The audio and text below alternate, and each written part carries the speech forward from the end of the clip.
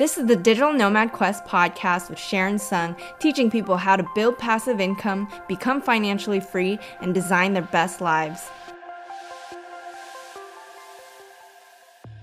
Hey guys, it's Sharon from Digital Nomad Quest, and today I want to bring back a few more Etsy videos to help you guys on your Etsy journey. And in today's video, I want to give you guys tips around how to do customer support on Etsy. So if you guys are new to this channel, welcome. I am all about teaching y'all how to build passive income, become financially free, and design your best lives. So let's get back to the topic. It is very important to figure out how to do the best customer support for your customers because a great customer experience and journey is very crucial to building your brand in your shop. You want to make sure these users have a great experience so that they come back. If they come back, you increase the lifetime value of your customers, and those people are going to tell other people how great your shop is. So let's get right into it. So number one, I would say respond in a timely manner. It is important to respond within at least 1 to 2 business days. I recommend getting back to them within 1 business day. You don't want to drop the ball on them and then make them feel like they're not getting the help or support they need, especially if they are buying digital downloads from you. Since I sell digital downloads myself, it does require some hand-holding because some people might not be that tech savvy to be able to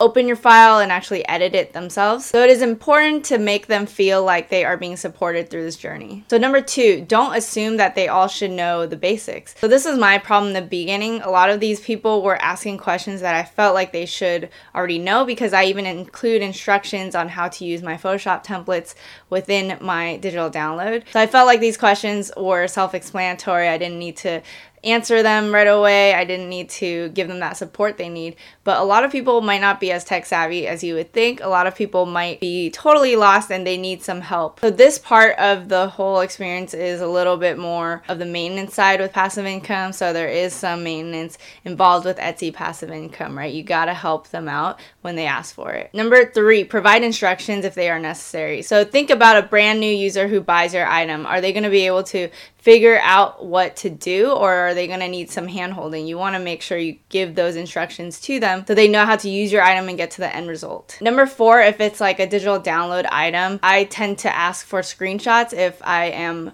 not sure what they need help on. It'll be helpful to ask for that if you are unsure about what they are needing help on.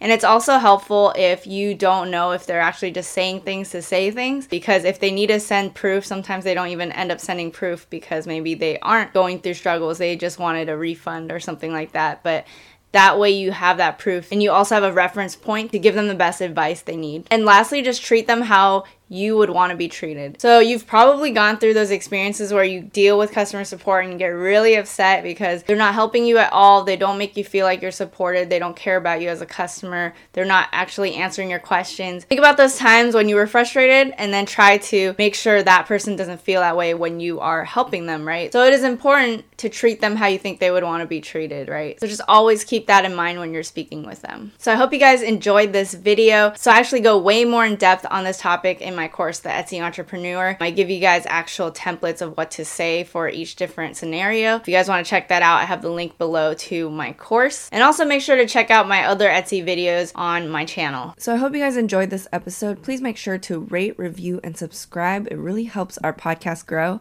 And thanks again. I'll see you guys in the next one.